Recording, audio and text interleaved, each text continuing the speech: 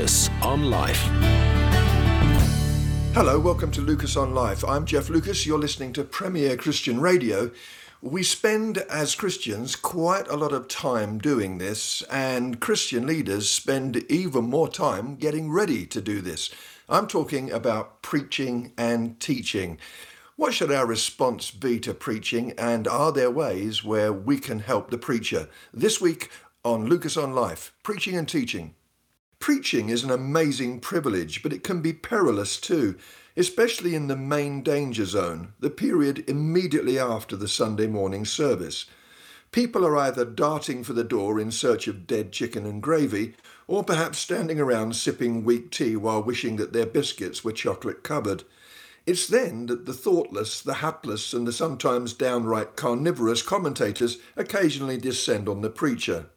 There are those who march up to the preacher with a deep question to ask, but it soon becomes obvious that they already know the answer. They just want to know if the preacher knows the answer. Theirs is not an inquiry, it's a test, and one that I often fail. Triumphant, they walk away, apparently thrilled to have discovered a gap in my knowledge bank. Sadly, occasionally preachers bump into thoroughly nasty people who make Simon Cowell look shy and are pious with it. "That was the biggest load of rubbish I ever heard in my life. God bless you," said one chap as he shook my hand at speed in his vice-like grip, while grinning broadly in a style reminiscent of Hannibal Lecter. Perhaps he thought that the afterthought of blessing might soften the blow of the curse that preceded it. He thought wrong. Preaching provides plenty of fuel for complaining. I've received angry letters because I didn't maintain enough eye contact with every section of the congregation. I try to scan the crowd, but it can give the impression that I'm high on something. I upset one gentleman whose impossibly hairy nostrils really upset me as he snorted through what looked like Sherwood Forest because I slightly mispronounced a Hebrew word. And the version of the Bible that the preacher uses can ignite dismay. Some people sniff if you use the Good News or Message versions. As an NIV devotee, I chirpily suggested that those who use the Amplified version could finish off the reading after lunch. Imagine the letter. "Dear Jeff, I was upset, brackets offended, dismayed, affronted, incensed, close brackets, by your attitude towards the Amplified version today." Then there are those who get upset for no reason that I can think of. "I'm rather disgusted that the speaker tonight said that the name of God is not mentioned in the book of Esther," said one growling complainant. "What do you have to say to that, eh?" "Well, I suppose I'd have to say that there's no mention of the name of God in the book of Esther," I replied, which didn't seem to help him. He marched off, apparently in search of someone who would sympathise with his disappointment, not so much with the speaker, but with the author of Esther. But still the speaker, and perhaps I, got the blame. Of course, there are many moments of encouragement for the preacher, but even some of these can feel a little strange. I'm never sure how to respond to the person who thanks me profusely for what I said about a particular issue, which is nice, except that I didn't get within 100 miles of that subject. And then there are the times when someone hears something that is not only not what the preacher is saying, but is the precise opposite to it. I have frequently spoken about how the architects of South African apartheid used Bible verses to construct their repressive doctrine. Members of our church, themselves South Africans, introduced themselves during one of those turn around and say hello moments in one of our services. They were greeted with a stunningly offensive statement. "Oh, you're from South Africa, are you? Jeff is always telling us about just how bad South Africans are." Not exactly a welcoming, heartwarming moment. Of course, for me to suggest that South Africans are bad would make me guilty of exactly the same brand of racist stereotyping that I was vehemently condemning.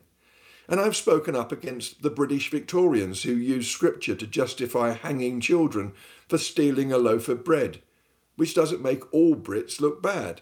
And against the racism of 60s America, where black people were forced to sit at the back of the bus and were made to frequent different bathrooms from white people until Martin Luther King and others began to speak up.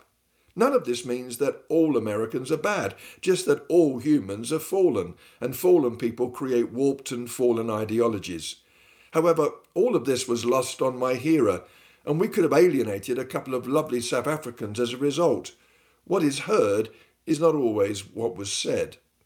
I am aware that preachers themselves are far from perfect. I've frequently been guilty of engaging mouth before brain, yelling for no reason, and having strange habits that can be disconcerting.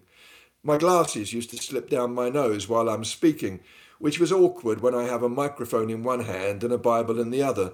My solution was to suddenly throw my head back, hoping that my glasses would flip up and land back home on the bridge of my nose. This violent head jerking created quite a stir in the congregation. Some worried that I was having a fit and wondered if members of St. John's Ambulance should be summoned. Other more enthusiastic charismatic types concluded that I was having an involuntary Holy Spirit manifestation and shouted, "More Lord," and did a spot of head jerking themselves. But despite our foibles, spare a prayer and a kind word for the preachers in your life. They are women and men who need encouragement, even if some try to resist it, like one minister who was irrationally paranoid about praise and struggled when one in his congregation tried to express gratitude for the Sunday morning sermon. "No," cried the frantic preacher, desperate to ensure that any credit was only given where credit was due. "No, madam, don't thank me. It was the Lord." "Well, actually, it wasn't that good," she responded. Serves him right.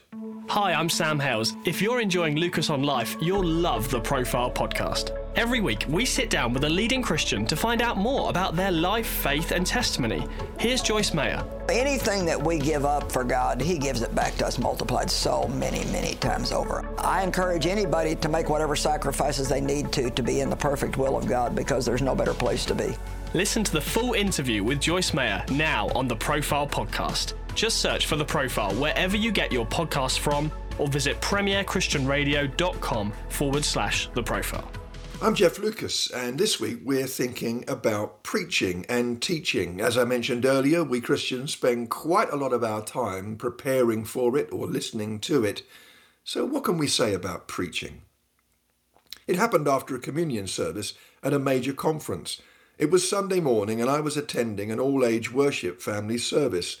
All went well except for the fact that the adults had to participate in an endless song with actions, which required us to announce that even if we were chimpanzees in the jungle, we would still worship the Lord. We further expressed our determination to be faithful worshippers should that metamorphosis into the animal kingdom ever occur, as we strutted around making ooh-ooh noises. But all in all, it was good fun, despite our failing to impress some of the children with our chimp impersonations. And then it was time for the preacher to speak. Given the all-age content of the service up until that point, I thought he would probably share a familiar story that would be accessible across the ages. Zacchaeus, perhaps, or maybe Jairus' daughter being raised from the dead, which is slightly more palatable than stinky Lazarus staggering out of his rancid tomb in those rather grubby grave clothes. Or the little boy Samuel being called by God, only to repeatedly wake up old Eli in the night, an episode that perhaps has a smidgen of Monty Python about it. But there was no mention of the reformed tax collector, little Samuel, or the synagogue leader's offspring. Instead, the speaker delivered a 40-minute sermon that was not only completely inappropriate for a multi-generational service, it focused on a series of complex theological issues with no apparent practical application, but it was also quite inaccessible and filled with technical language. The children looked bewildered. The adults looked confused. On and on it went until, surely in answer to the whispered prayers of many, and punctuated by one little chap who stood up and yelled, "Can we just be chimps again?" the speaker prayed his closing prayer. The congregation released an almost deafening sigh of relief, and the hapless chap sat down. The person leading the service thanked him warmly for such a wonderful talk, and we all obligingly applauded. If it's possible for a clap to be insincere, this round of applause was irrefutably hollow. I wondered how often we Christians lie through our teeth when in public settings. Everyone knew it was a disaster, or so I thought. Shuffling out of the auditorium, I turned to a friend as we emerged into bright sunlight. "What on earth was all that about?" I asked. "I'm not sure," said my friend, who was also a minister. "I didn't understand a word of it either, but I think it was really deep teaching." Deep teaching? My mouth fell open. I couldn't believe it. The suggestion was that deep teaching meant that we would all be at odds to comprehend what was actually being said. The fact that the sermon was irrelevant, ill-timed, and void of any practical application for a human being or chimp of any age meant that it surely had to be substantial. Ridiculous. Some Christians like things to be deep. Someone who is deeply spiritual probably prays at unearthly hours when even angels are sleeping. But depth can also be used as a highly effective weapon, a powerful missile in the armoury of anyone who likes to criticise without fear of contradiction. The teaching in this church is just not deep enough, snorts the irate congregant, a look of measured indignation on their scowling face. The preaching is so superficial. Christian leaders fear comments like these because there is simply no way to question whether the critic is right or not. Who is to say what is deep and what is not? There's no meter to plug in during the sermon to scientifically measure how many spiritual fathoms the content contains. And it gets worse. In some church circles, it seems that the better the teacher you are, the more likely it is that some will think you're superficial, because you take what is complex and make it accessible and clear. Some conclude, therefore, that you're not very learned and that your skill in communication is touted as evidence that you are shallow. The likelihood of you being called superficial is heightened if you use humour in your communications, because if people understand you and enjoy the experience, there must be something wrong, according to some furrowed-browed killjoys. I'm heartened by the fact that the greatest teacher in history told delightful little stories to illustrate truth, and sometimes to send his listeners on a hunt for further truth. Did Jesus use humour? I am reliably informed that all that talk of camels squeezing through the eye of a needle would have caused a giggle, although the gag might be thousands of years out of date by now. Some have actually asked if Jesus ever laughed, which surprises me, seeing as he was such a popular party guest, and not just because he was rather good with the wine. Children rushed to him. They would not be quite as enthusiastic if he moped around as a miserable, wide-eyed Pharisee. Surely story and humour were part of his life and were tools used to help people understand what on earth the man from heaven was talking about. So beware of teaching that confuses and makes the Christian faith complicated and even beyond reach. Pray for those who teach and preach in your local congregation, because theirs is a heavy responsibility to shed light on God-breathed scripture and use their teaching gift to make truth accessible. Deep doesn't mean confusing. Lucas on Life.